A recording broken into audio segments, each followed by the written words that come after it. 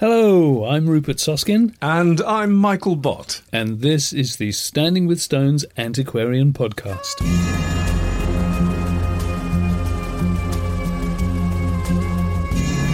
This podcast is only made possible by monthly donations from our listeners who have supported us through patreon.com. You can become one of our patrons for as little as $1 a month by visiting patreon.com/standingwithstones. Welcome to the Standing with Stones monthly podcast number 16 for July 2019. And this month, we're staying at home. Well, kind of. Michael's just back from digging up the Ness of Brodgar. Well, I wish I was back from digging up the Ness of Brodgar, but I think that's hyperbole. I was actually digging up the Cairns Broch on South Ronaldsay, date-wise, which is about 2,000 years later on. Notwithstanding that, it's full of exciting information about life on Orkney and indeed adventures in first steps in archaeology. I'm slightly green with envy, actually, because I couldn't go, and it's great to have first-hand news right here. Yes, I'm sure it will be. I hope it will be. I'm just worried about my memory, that's all. Can't do anything about that. Too late, isn't it? Anyway, before we get into all that, what is it that is pushing back our boundaries this month, Mr. Soskin? Well, this is a fabulous piece of news, well, particularly for me, because I've always hankered after doing a piece of film about this. I think I know where you're going with this one. It's the fantastic discovery from the Isle of Lewis in the Outer Hebrides of Neolithic pottery in the waters of Loch Arnish, just by one of the crannogs, which finally confirms that some of these artificial island dwellings date back thousands of years earlier than previously known. You see, way back in the 80s, on the Hebridean island of North Uist, archaeologists were excavating what they thought was an Iron Age crannog, only to discover that they were actually looking at Neolithic remains. However, the issue remained that of the roughly 600 crannogs known in Scotland, only 100 or so of them have actually been dated, so there was no real certainty that they were an Iron Age phenomenon. So the Neolithic find on North Uist cast doubt on the conventional wisdom, even though dates still tended to be Iron Age. You've used the word crannog three times already. Yes. It may be worthwhile just briefly describing what we mean when we say crannog. A crannog, it's an artificial island. Basically, it's not necessarily in deep water, but they piled up big stones. So we're talking about stones that some of them weighed hundreds of kilos. And they would make an island in the water, not far offshore. Oh, do you know what I had in my mind? I had sort of stilted dwellings, sort of out over the water. Well, many of them were stilted, but they built an island upon which they placed the building. Oh, I see. That's different. Yes. Yeah, got it. So some of them would have been very close to the water. Some of them would have been, some of the islands are larger than others. But that's what a crannog is. It's it's an artificial island that's created so that the buildings, which may or may not have been dwellings, can have been just offshore. Yeah, okay. But here's the thing. Yeah. There's actually rather a lot of pottery, to the extent that people are now wondering if it was a thing, tossing your pots in the water. Okay. So what this latest discovery might be revealing is that crannogs may generally have originated in the Neolithic, and they were in constant use for thousands of years, which could explain why they have tended to find Iron Age remains. And of course, there's no reason to suppose they can't be earlier anyway, when we know about the wealth of prehistoric pile dwellings in the Swiss Alps and the Italian Alps, which are more along the lines of what I was thinking, perhaps, which are more built on stilts. Yeah. But that's exactly the sort of building that we're talking about. It's just the fact that they created these little islands upon which to place the buildings. So let me get this straight. So previously, although they've known about the Neolithic pottery, they've assumed that was from a time before the Cranachs was built. Yes. Were built.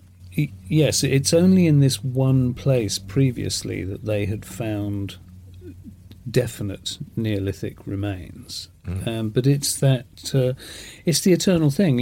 If you're looking at levels and what you're finding is Iron Age, it was just a presumption, really, and not an unreasonable one, that all the Cranachs were an Iron Age way of being rather than something that had been going on for a very long time. So yeah, I'm particularly pleased about this news because now maybe we can put some effort into getting that piece of film in the morning mists rowing out across the loch. Oh, yes, I'm looking forward to it myself now.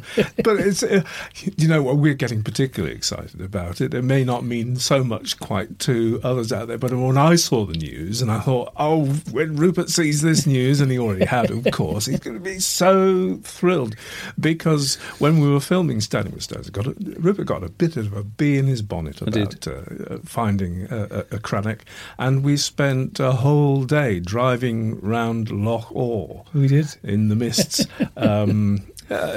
unproductively, and it was a very pleasant drive. And I remember we had a very nice steak in a hotel on one side of the didn't we? loch. Yeah. Yes, on that day, but no filming was done. No filming was done for Standing with Stones at that time. Yeah, we are in danger of going all wistful. But is it just pottery that's been found, or is there something a bit more substantial going on there? Well, actually, the pottery was found back in 2012. Right. Yeah, so they began working on 4 different sites, analysing structural timbers and pot residues, which have given dates of around 3,500 BC, which was very unexpected. Yeah, very. And another aspect of all of this is the implication that the Cranachs might not have been regular dwellings or houses. The pottery all seems to have been deliberately placed in the water. That kind of thing. And quite possibly unbroken when they went in. A lot of the pottery is hardly broken at all and looks as if it was complete when it went in.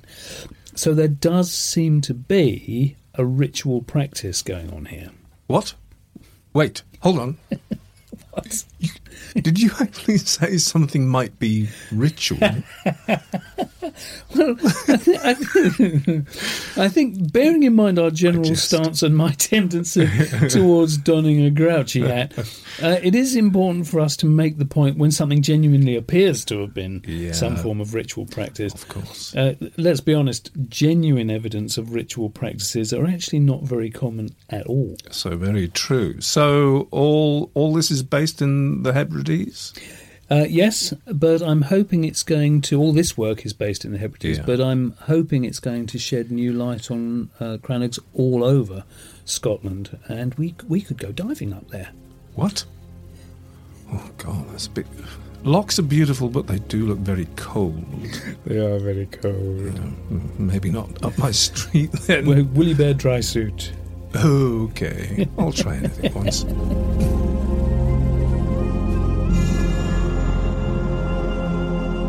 On to the news then. What have you got, Michael? Well, believe it or not, this is yet another discovery in Siberia. Seriously? Yes, seriously. Pretty much every month for the last year we've been hearing about new discoveries in Siberia. We'll have to go there one day. Makes you wonder if there's a whole new attitude to archaeology over there. This comes from the Novosibirsk Institute of Archaeology. Well done. And they have found 2 remarkable Bronze Age burials at the Ust-Tartas archaeological site, thought to belong to the Odinov culture. The 2 men seem to have been shaman of some description. One was wearing a costume which incorporated a collar made of around 50 bird beaks. Let's take a pause to visualise that for a moment. Yeah? Not small bird beaks either. We're talking about herons or cranes. So this is going to look awesome. Well, has anybody done a reconstruction, I wonder? Anyway, so that must have looked pretty impressive. The second male was buried with what appeared to be a pair of bronze spectacles. Heavens above. So the team have been excavating there for quite a while, and they've already found about 30 other burials. But Lilia Kobaleva from the Institute told the Siberian Times that nothing found so far as impressive as these two individuals. That's just amazing. Can you say any more about the spectacles? Well, it might be more accurate to call them eyewear for the moment. The eyepieces look more like hemispherical cups with holes in the centre. It must have looked quite daunting when they were sort of bright, shiny, metal-y stuff. But obviously it's quite unlikely that we'll ever know how they were used or perceived. Certainly the two burials are extremely rare, and it'll be fantastic to see what the artefacts look like when the team have had a chance to analyse and restore them as far as possible. Really is fantastic. Yep. I wonder what the rest of the Birdman's costume looked like. Another interesting feature of the Spectacle Man's burial is that the grave had more than one level. He was buried beneath two young children, separated by a wooden divider. Now, obviously, at this stage, it's impossible to say how much time separated the burials, and maybe they were his children. It seemed likely to me. Yeah, family burials have always been a thing, haven't they? Yeah. Well, I'll tell you what, I'm going to bring us closer to home with this next piece of news. Ooh, close to home? How close exactly? Well, Dogland, to be precise. Ah, it's a bit well, to be fair, that's not precise at all, as Dogland was massive. Yeah. But teams from the UK and Belgium have found two possible Mesolithic sites under the North Sea between Norfolk and the Netherlands. So we're talking about 10,000 or so years ago, when Britain was still very much a part of mainland Europe. So the finds so far are pretty modest, but hugely significant. Apparently they were planning this for ages, deciding where the most likely area would be for signs of human habitation. And they located an ancient river system, which they've called Southern River, and took some seabed samples which revealed a lot of peat and ancient woodland, so perfect environment for people to live in. And amongst the samples, they found some worked flint. Oh, my Lord. Worked flint and ancient woodland at the bottom of the sea. It's a pretty exciting thing to be said. And also the fact that you can detect old river courses. I think if you actually get some maps and which include the profiles of the seabed, and you start to look with those kind of eyes, you can begin to see the remains of old land features beneath the sea. But that's another subject, isn't it? Yes, and consequently, they are confident that they're close to a settlement. Going out again in the autumn on a Dutch research vessel. It's time to see what else they can find. So this is a very excited watch this space, and we will bring you more information as soon as we hear anything. Right. So, you know what? What? I'm going to bring us even closer to home. Go on, how much just a further? little bit further west. Further west? How much further? Norfolk? No, a little further than that. Uh-huh. Oh, this is Cambridgeshire, near Peterborough. Okay. Actually, no, this is quite big. This is quite major. Oh, I know where you're going. Yes. Follows on nicely from your Crannox piece, actually.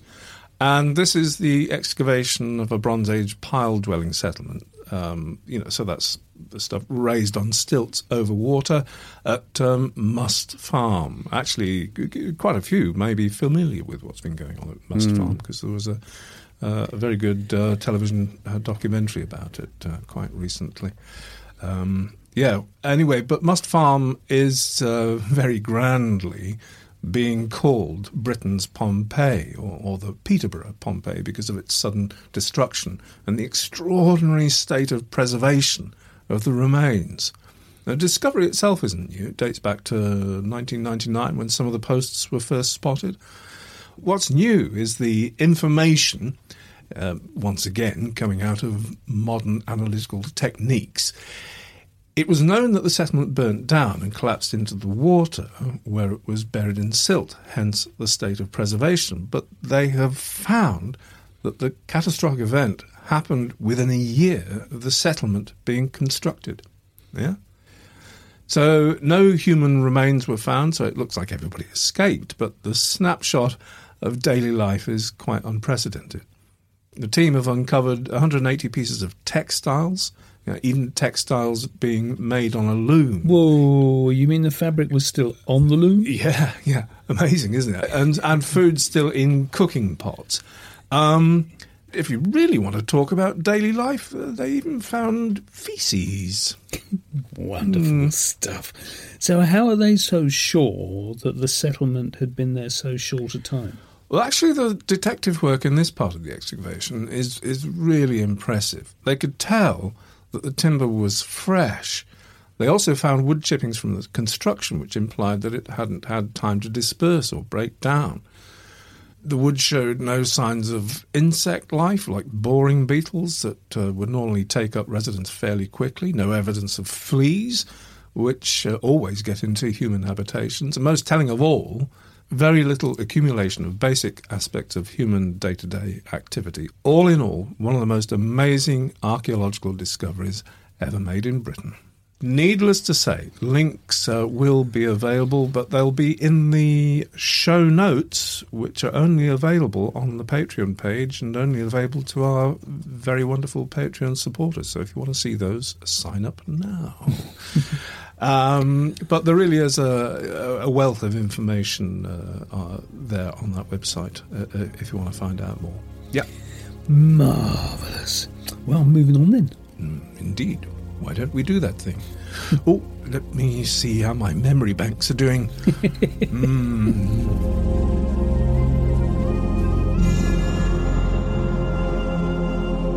So this is Interview Michael time. Interview Michael time. This is the section very proudly called Michael's Dirty Trowel. I think, in a nutshell, as you, a lot of you know, and if you don't know, I'm going to tell you, Michael has spent a few days up on, or in the Orkneys, on an excavation at Cairns Broch, which is all very exciting stuff. So I'm going to quiz him about all the goings-on up there, and I think the most important question to ask, really, the most important question to ask first is, what is a broch? Oh, a broch. Well, back in the day, 2,000 years ago, it would have been a very prominent thing in the landscape. A broch is basically a fairly squat tower, ranging in size at base between 25 metres maybe to 15 metres across, with varying thicknesses of walls, protecting an inner space of, say, 12 to 8 metres or something like that inside. It is not known for sure whether they had a consistency of multiple floors, but the one that I was digging on, it is believed, had 2 floors, certainly 1 floor at least, and was probably about 10 metres high. Okay, so and what about date range? Are they particularly an Iron Age phenomenon? Or? Yes, they are, particularly an Iron Age phenomenon. And the date range, I think, is from about 300 BC through to 100 AD. So it is quite a narrow band, isn't it? Yeah. Fairly. It may be, the band may be larger than that, so don't quote on me. I know the site director uses dates dating back to 500 BC, but I think that would not exactly be the height of broch construction. Okay. Well, do we know what they were used for? Well, basically, yes, they were inhabited. They seem to, they certainly show signs of habitation, people living in them. They exhibit hearths. They exhibit food remains, often the remains of clothing, bone tools, certainly of people living lives within them. But at the same time, this is a heightened form of living for what we can only assume were the upper echelons of the culture back then, of society, whatever that looked like back then. I won't go into other aspects of it quite yet, but if I can just describe, I've made a general description of brochs. Mm-hmm. The one in particular, the dimensions of the one that I was working on, the Cairns broch on South Ronaldsay. The remarkable thing about it was, the stunning thing when you look at it, is that the walls of the tower were 5 metres thick. That is ridiculously thick. It is. You know, if you go through the entrance, the feeling is not of going through a door or a portal, but of walking through a tunnel to get to the interior space. Mm-hmm. When you take that into consideration, the fact that there were no windows when there were walls that thick, you would be walking into a space that could only have been illuminated by artificial means, Mm-hmm. oil lamps, one presumes, or whatever. That's a good point, actually. I don't think I've ever sort of really thought through what was used for illumination, for a permanent illumination back in those times. Yes. But I'm pretty sure that amongst the small finds that have been dug up have been pebbles that have had a side ground out so that you could burn oils in them. Right. Yeah, so that's the sort of thing that's going on. Not only that, but within that 5 metre of wall, there was a stairs going up to the next level. Inside the wall? Inside the wall. Okay. Yeah. And there were niches inside the walls. Not exactly sure what the niches were for. To have held lights, you would have thought, wouldn't you? You would have thought, but I think lights, they seem to have lamps. had display purposes, would you believe? Oh, okay. Because I think that in the Cairns broch, there's one called the red chamber, or is it red chamber, and one called the yellow chamber, because they were lined with red and yellow clays, respectively. So what was all that about? Wow, so there's still signs of that today? Well, obviously they're able to Wow, discern that from the impressive. excavations that have been made. Yeah. All right, then we're coming on to the excavations. Then, Yeah. Go on. What were you up to?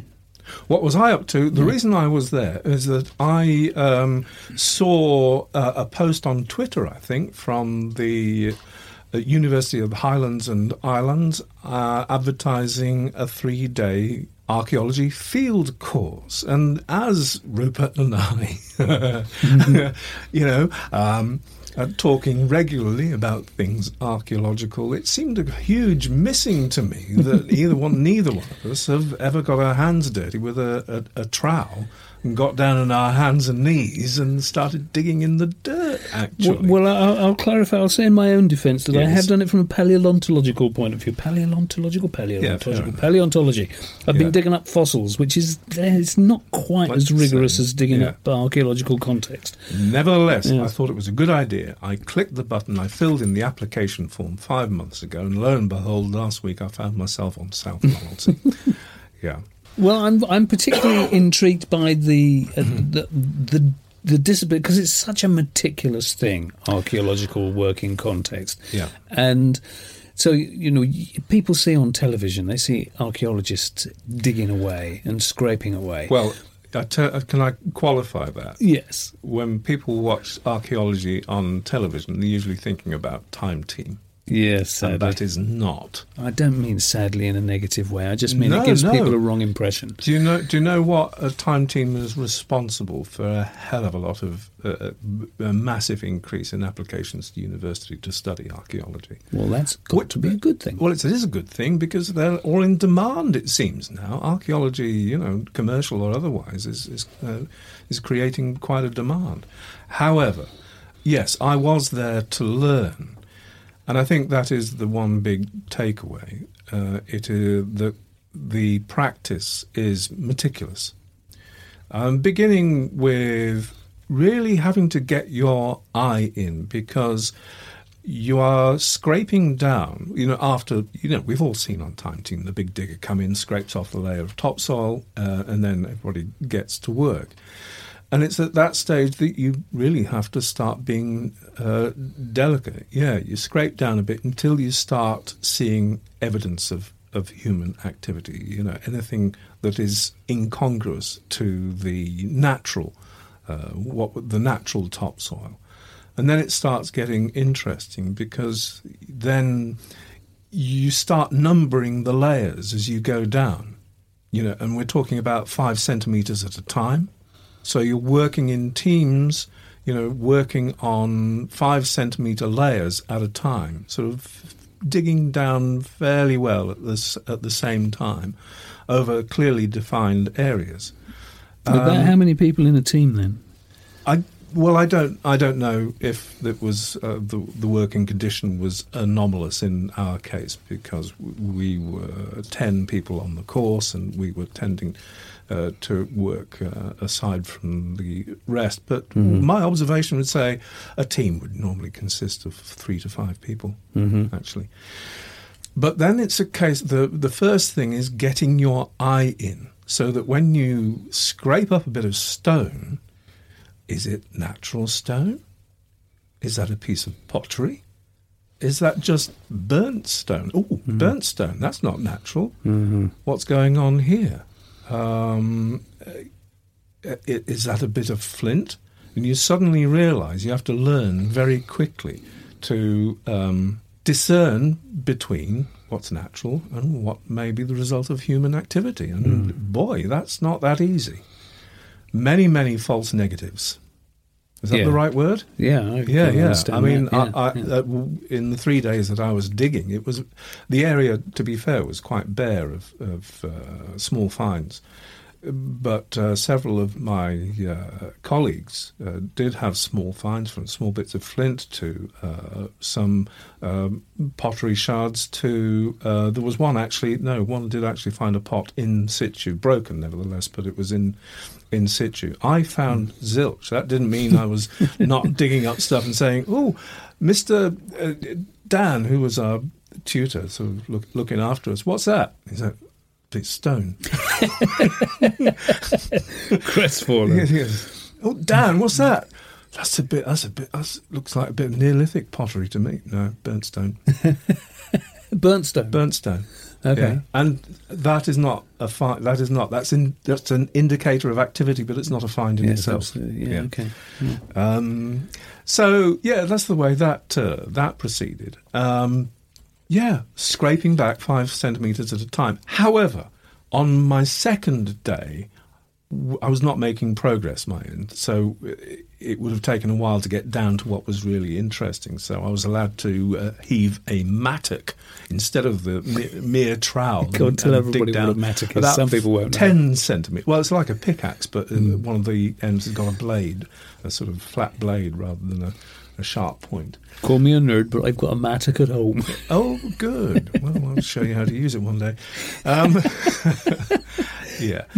But I did have the privilege of, working down within the space that in one of the extramural rooms to the Broch, and exposing for the first time in 2,000 years one of the wall tops. So I was not a finds person. I was a sort of walls. That's exciting. So when you say you exposed the top of a wall, so that was an exterior wall. Yes.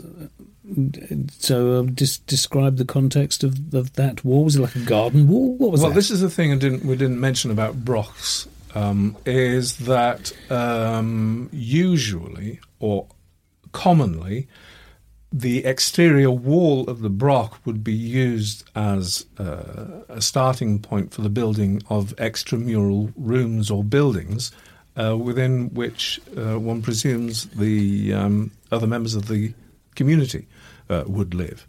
How far that extends out, it's not quite clear.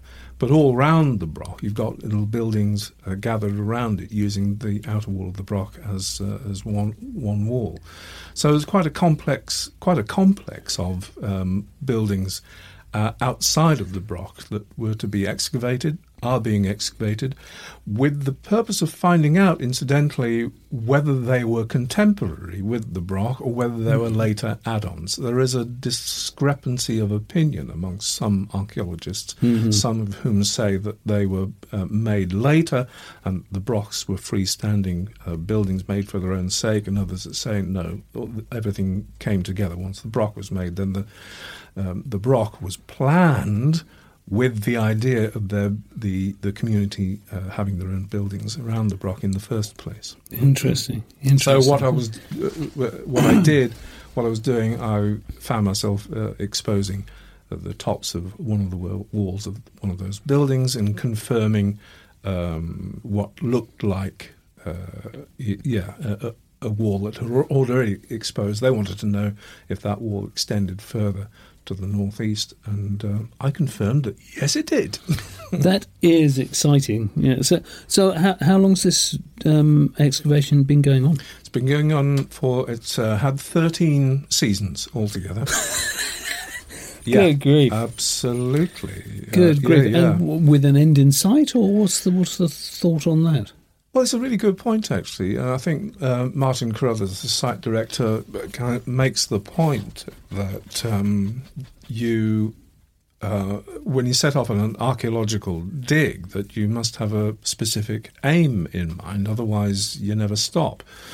And the point that I just mentioned is one of the things that he needed using this particular dig to establish, and that's whether the Broch came first and the outer buildings were add-ons, or whether it was all planned at the same time. So that's one of his objectives. The other objective that he's had all this time is to try to come away from what has been habitual with archaeologists that go digging in a lump on the ground, is that tend to focus totally on the lump in the ground. And that's a great thing about Orkney, is that the archaeology is so good. But hitherto, the archaeologists tend to focus on that which is within the dig, within the building, whatever you're finding underneath the ground there.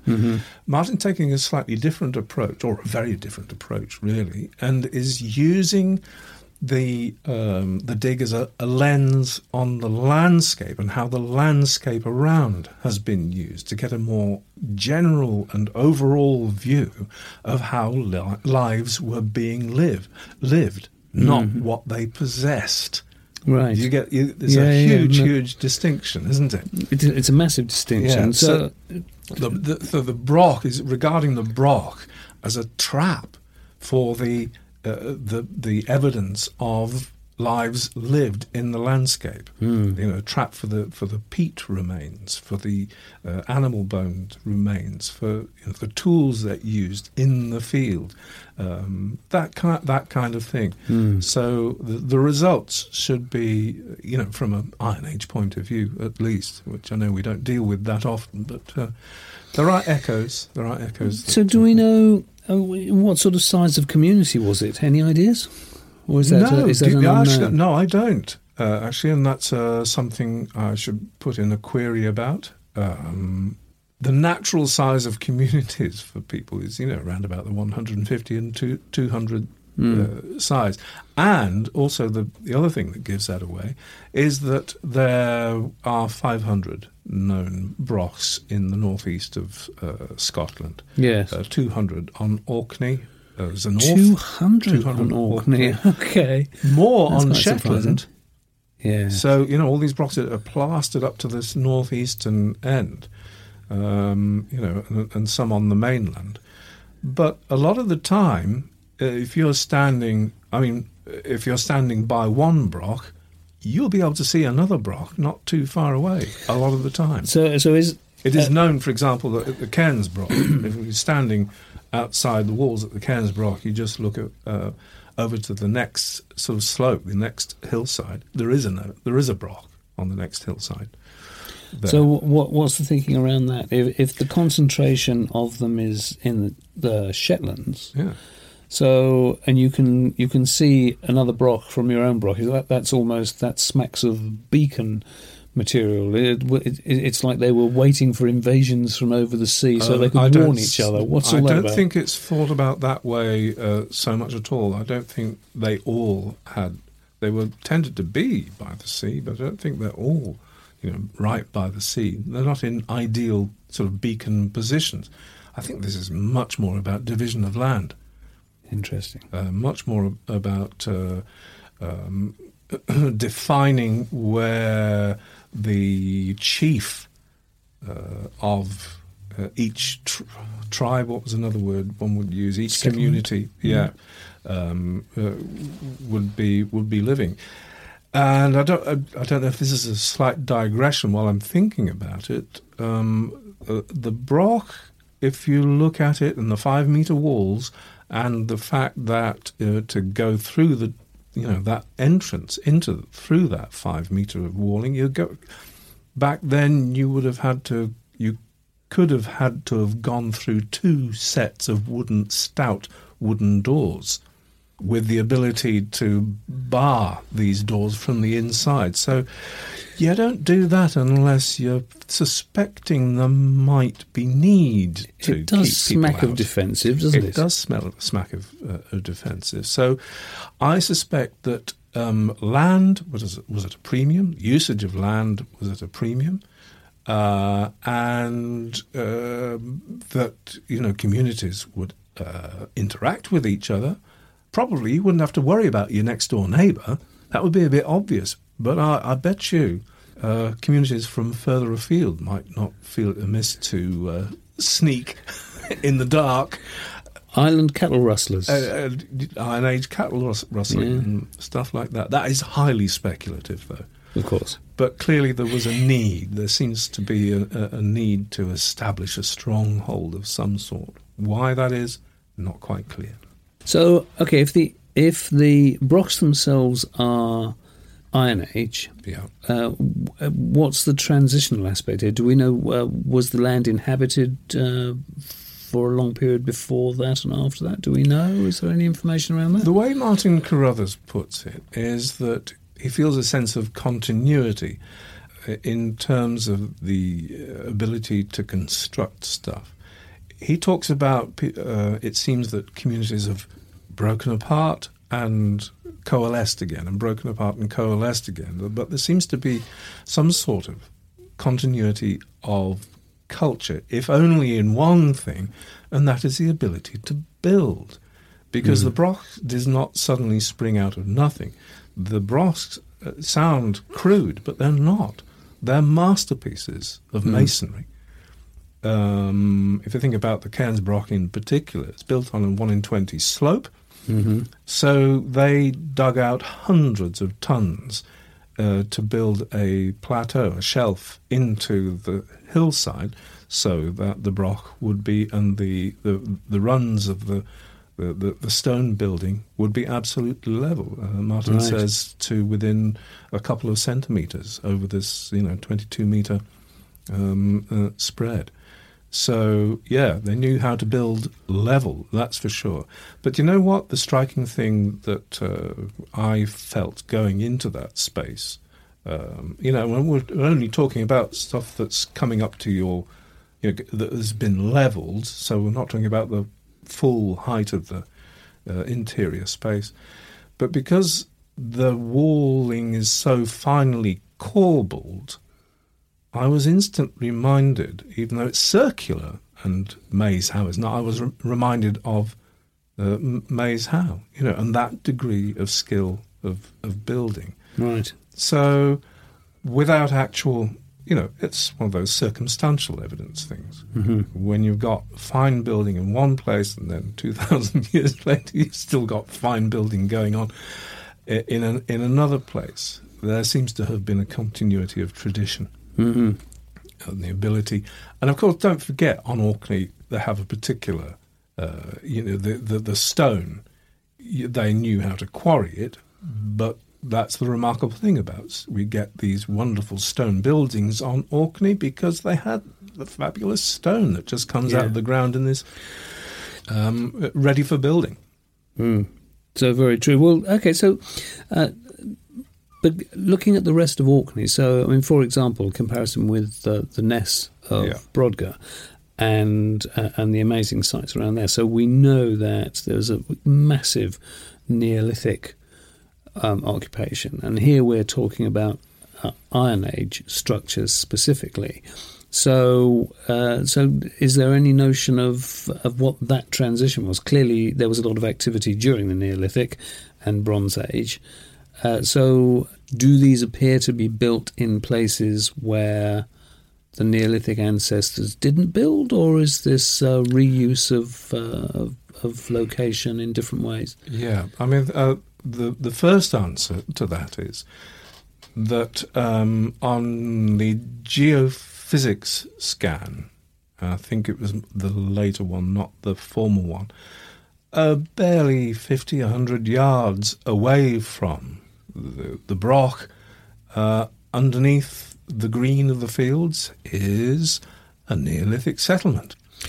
Oh, okay. So you're talking about 150 yards from Cairnsbroch, where you were excavating, there is a Neolithic settlement. Yes, which has not been excavated. They'd put down some test pits, so it is there. Mm-hmm. But who knows? Maybe you've got another Skara Brae lurking underneath the surface there. Oh, that would be exciting, wouldn't it? Also, that settlement is to the north, to the southeast of the Broch. It's a Bronze Age settlement. Again, unexcavated, but it's there. About how far away? It's about 50 yards. Wow, okay. I mean, 50 yards, 100, 150, yeah, same region as the... right. But really not far at all. Right. Okay, so it's clearly a that continuation. Indicates continuity. The other thing you've got to remember about the Ness of Brodgar is, and we'll have to wait until the full report comes out and what they're gleaning from it, but those buildings, how many they have uncovered now, they're not necessarily contemporary with each other. Mm-hmm. One has been built on top of the other. Some butt into the other. One, sometimes the previous one has been torn down and the next one been partially built over the next. Mm-hmm. Very, very interesting. And actually, a little aspect of continuity of culture, it seems that a common thing to find when you've got these brooches of the timeline, when people have decided to finish with one aspect of a building or a village and build the next phase, the next modernization, that they tend to be leaving animal remains in prominent places between one layer and the next. And that is something that continues right through. It's quite remarkable and unusual, this leaving of sometimes articulated animal remains and little caches of remains. So at Cairnsbroch, there's one cache on top of the Broch wall when it was decommissioned, when it was pulled down from that time.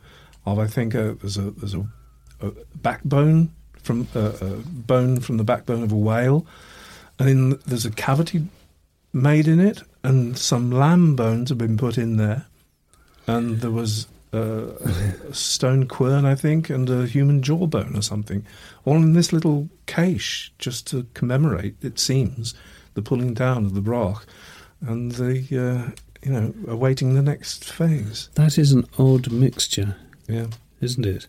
Wow. Okay, so what is the range of artifacts that they've been finding then? What sort of clues do we have about the way they lived? The impression I get, and it's not something I've taken away in detail, and I don't think there's a particular report on this from the excavations yet, but it seems to be quite a mixed bag. Certainly cattle, sheep, but also wheat and grain. And also evidence of weaving there, for sure, with the little bobbins and things made out of stone. That's particularly interesting. Do we know what they were weaving? I can't be specific. I presume wool. But, then again, I'd have to find that in the printed literature somewhere. That is not something that is committed to memory. One artefact, this is a lovely one. Particular artefacts they've been finding are glass beads. And the thing about these glass beads, and here we come with a little bit of technology and science, that under the microscope they've been able to detect the wear marks that are particular to high-ish impact between one bead and another. Right. Didn't know what I mean? It's a particular kind of fracture that only occurs under those circumstances. Give me an example. What are we talking about? Well, do you remember clackers? I do remember clackers. Which year around about were they? Well, it was 60s, late 60s. Yes, yeah. so we're dating ourselves a bit. So they were two very, I mean, they would be probably as irritating as... fidget spinners. Fidget spinners. Yeah. Yes. How old are we? We're 27. That's right. Fidget spinners, whatever they are. Yes, but these were clackers. They were plastic balls on two plastic balls on the end of a bit of cord. And the thing was, if you shook your hand up and down fast enough, they'd go clack, clack, clack, clack, clack, clack, clack, up and down, up and down, up and down, bashing off each other and bouncing off each other. The thing with clackers is that they acquired from this smashing together a particular kind of fracture on the surface, and it's this particular kind of fracture that they're detecting on the surface of these glass beads, which were threaded together. Okay, so they're not suggesting that they were used like clackers. How are they getting these fractures? Well, by fairly extreme physical exertion through dance. You see what I mean? Okay, it's really lovely, isn't it? Wow, now you see that another thing, as you say, modern technology, we would never have got that before. Yeah. Wow. Doesn't that bring things to life, though? It really does. So you can hear it almost, can't you? They found a lot of these? Yeah, enough. Wow, that's amazing. Yeah. Wow. That really is coming to life, isn't it? So what's the score? Are you going up there again, or what's...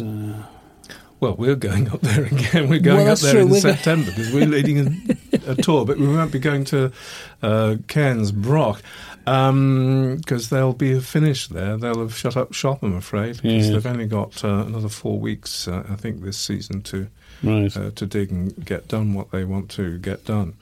I'd love to go back. I mean, it's a long way up there, I have to say. I did drive. It is a gruelling drive, really. Yeah. But I'm not complaining at all. So what's your takeaway then from your first proper dig? My takeaway is huge respect to proper archaeologists. Although I joked about, I'm a real archaeologist now. No, not. I tell you, the detail of record taking, that is the fundamental thing. Every small bit, the tiniest bit of flint, because flint there is actually anomalous. It's even if it was the tiniest flake, that would be recorded, pinpointed to the millimetre in 3D in the records. It would be bagged up. Many numbers would be written on this. It's extraordinary, isn't it? On the bag. You know where exactly it was, who found it, any comments, the layer it was found in. The date, all those kinds of things put in a bag, but also every single small find recorded at some point during the day would be logged electronically with the laser theodolite. So the exact position in space and time would be logged and recorded. And the thing is about archaeology that it is destructive. And archaeologists know this.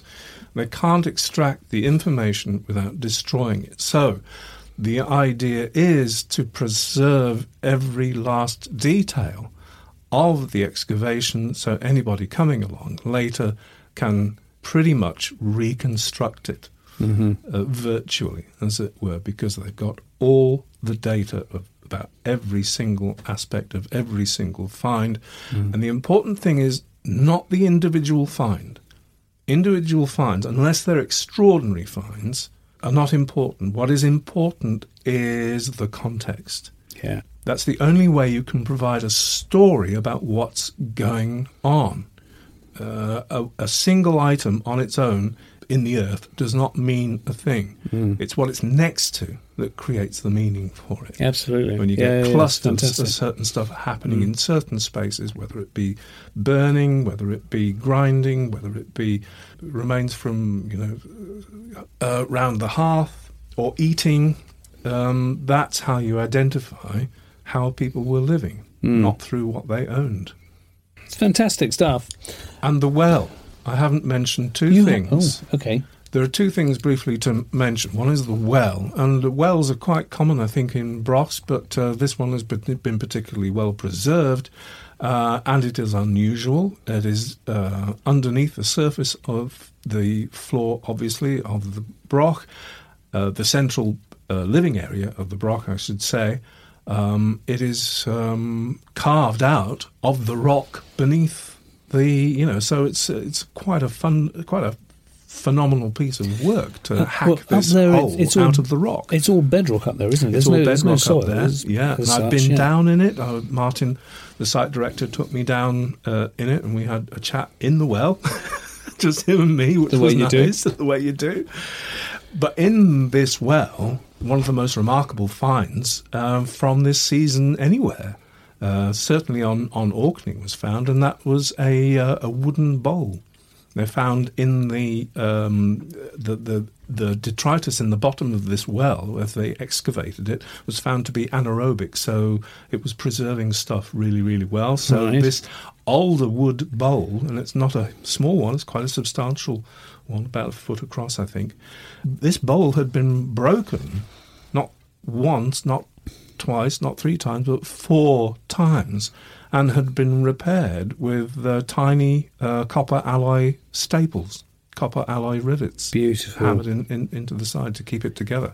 So this was a precious item, and there it was at the bottom of the well. More besides, after the Broch was decommissioned, just after it was decommissioned, and when I say decommissioned, I mean it was deliberately taken down, and the stones from the walls deposited in the voids of the Broch itself and in the surrounding buildings. Right. So it was levelled with respect.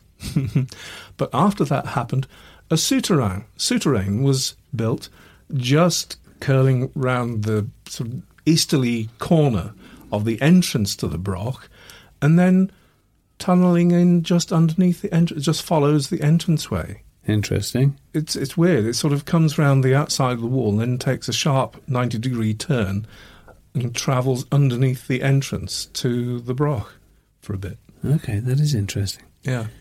And it's a souterrain? Yeah. We're not going to say the F word, are we? No. We could do, but just to confuse matters and get certain listeners to the podcast excited. But yes, okay. A Fogo by any other name. Yeah.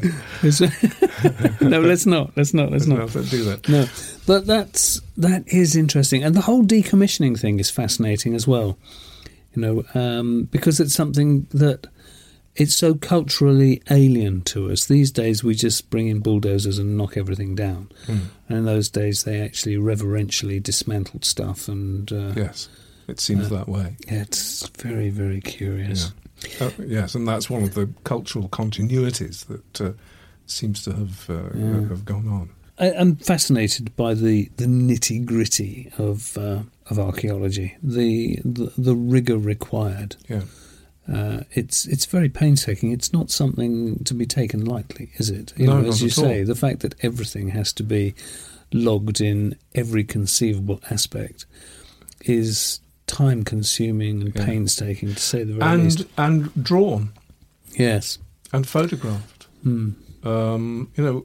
Drawing to some people it seems like quite a subjective thing to do. And I found myself, when invited to do the practice of archaeological drawing, which everybody has to do, I think, I don't know if my artistic skills are quite up to that. But but it's not it's not about that.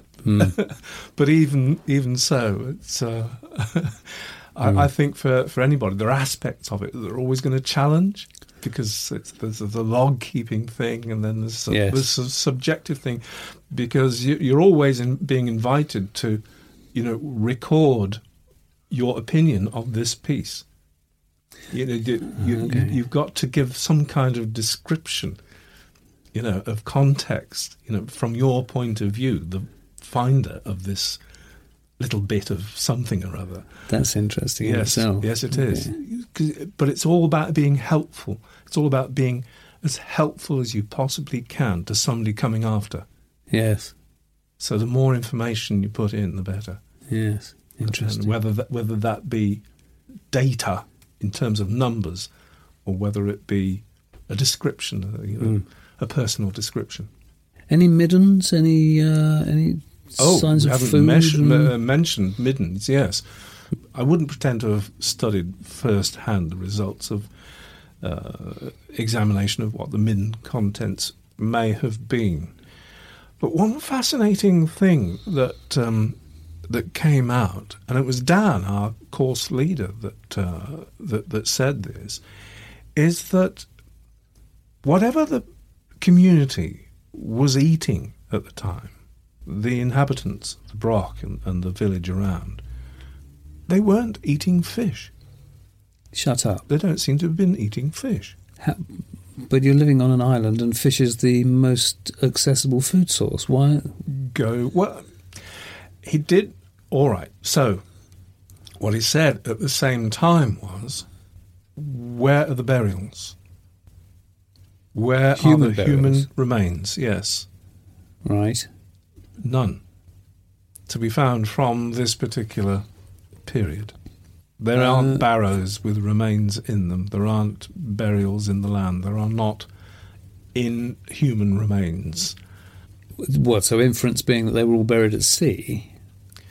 Or they were... Well, I suppose you have to kind of infer that, or that's one of the conclusions that you'd have to come to. It seems the logical one, but there seem to be no land-based interments of human remains. And no signs of significant cremations or anything like that either? No. There are occasional, single bone remains, seemed like offerings or something retained for a particular value or something like that. But in terms of... Okay, so what, the implication being that the fishes ate your family, so you didn't eat the fishes? That's a circular thing you could take away from it, isn't it? That is really, really interesting. I must admit, I didn't expect that. No, it is a possibility, a distinct possibility. Wow. Just before we finish, another little thing that came up. You asked about continuity. And it seems that, Martin Carruthers said, it seems that people in the Iron Age were as reverential to remains that they didn't understand that may have come from 2,000 years earlier, such as a stone axe or flint something, or what? Any of those things, as much as they are a mystery to us, or occurred as special to us because they were old, were equally special to them, and they were afforded special places in their households. Yeah, that's lovely, and it makes total sense. Yeah. We haven't changed one jot in thousands of years, really. Wonderful stuff. Wonderful stuff. Well, I thank you, Mr. B. It's been a pleasure. It's been a fascinating discourse. Indeed. Well, what will be interesting, also at the time, I did ask Martin Carruthers if he'd be available to do an interview at some time in the future. So a voice slightly more authoritative than mine may be able to give you further illumination about the Cairns Broch. Not to mention a voice more Scottish. A voice more Scottish, yes. Fantastic. Well, thank you once again. Shall we move on? Shall we move on? Let's Yeah. move on. Wonderful stuff.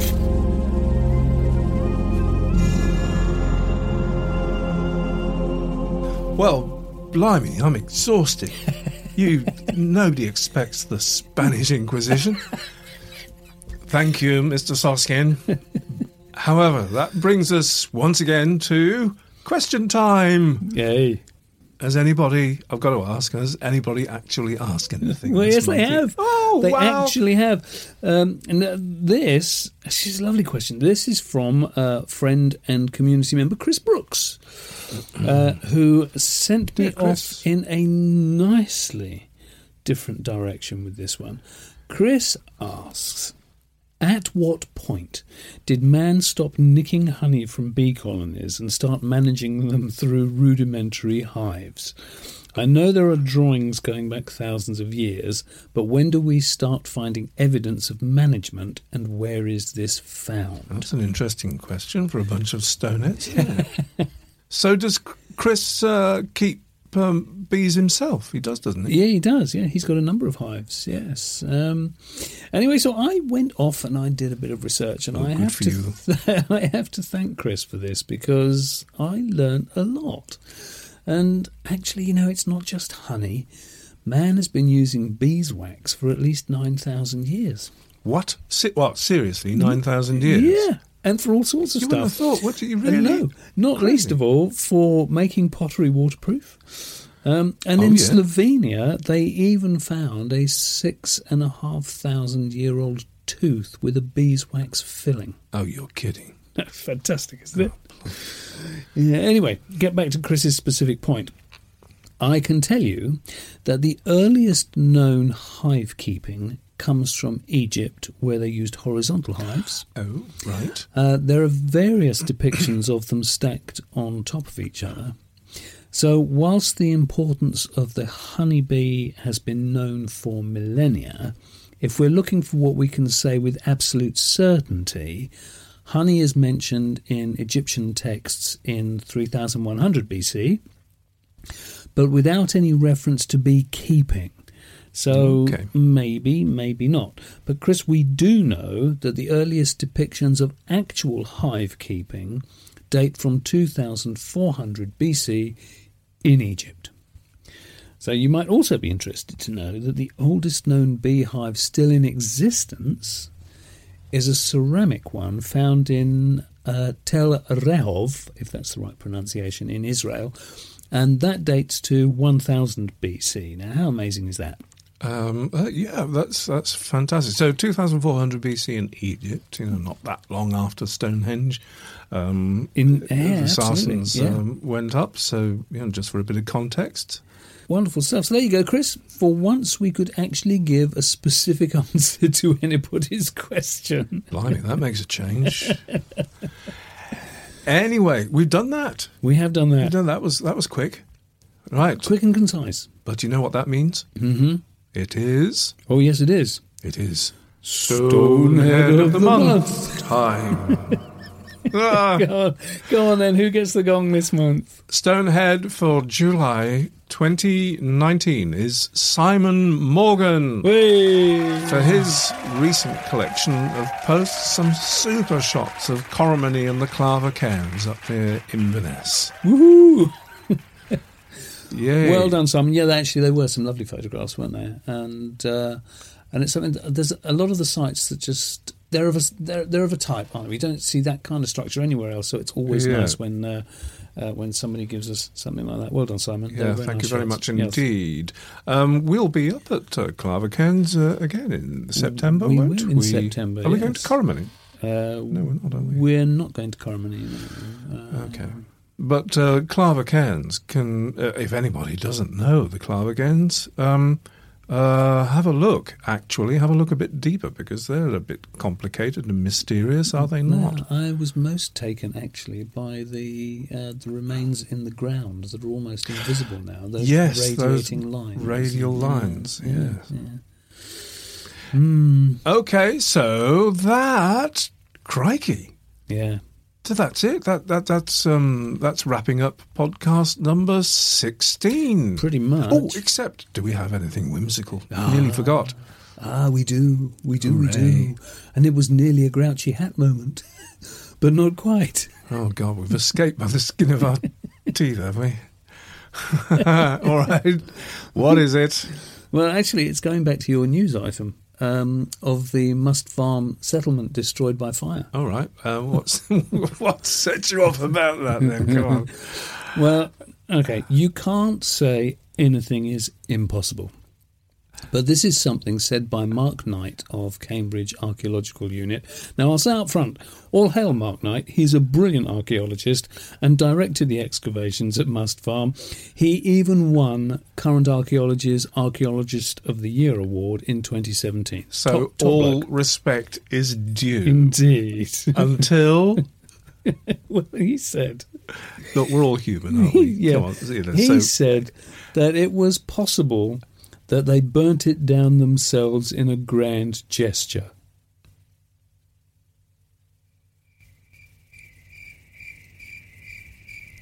Yeah.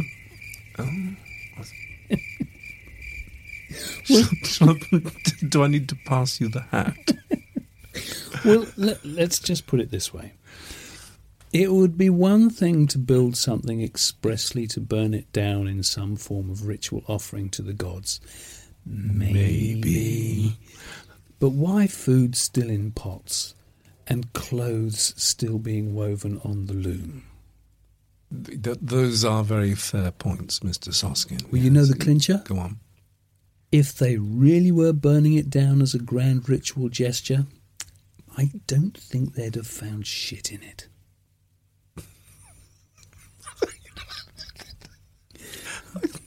No, yes, I think that's right. Somehow. Oh, Lord. Thank you so much for that piece of whimsy, It's Mr. a pleasure. Yeah, we can rely on you. Month after month after month. One aims to please. We do aim to please good people, and if we have pleased you, please do have a look at becoming one of our Patreon fans, one of our Patreon supporters. You can have a look by going to patreon.com/standwithstones and having a look at the different levels of contribution that are available. Every single dollar, and you can subscribe for as little as $1 a month, every single dollar makes a difference. It really does. To us achieving our ambition of doing this full time. And giving you isn't it? lots more of it. And Indeed. making sure that we're delivering the very best megalithic and antiquarian stuff that you can find on the internet, and films and more podcasts and more interviews and that kind of thing. And, Yes. you can find it in your heart to subscribe to us. Then you help to make all that possible. So with that commercial over, it is time to say thank you for listening. Indeed. And yes, you'll be hearing from us again very soon. Very soon, yes. And- Thanks for listening, folks. Yeah. Bye-bye. See ya. Bye. Bye.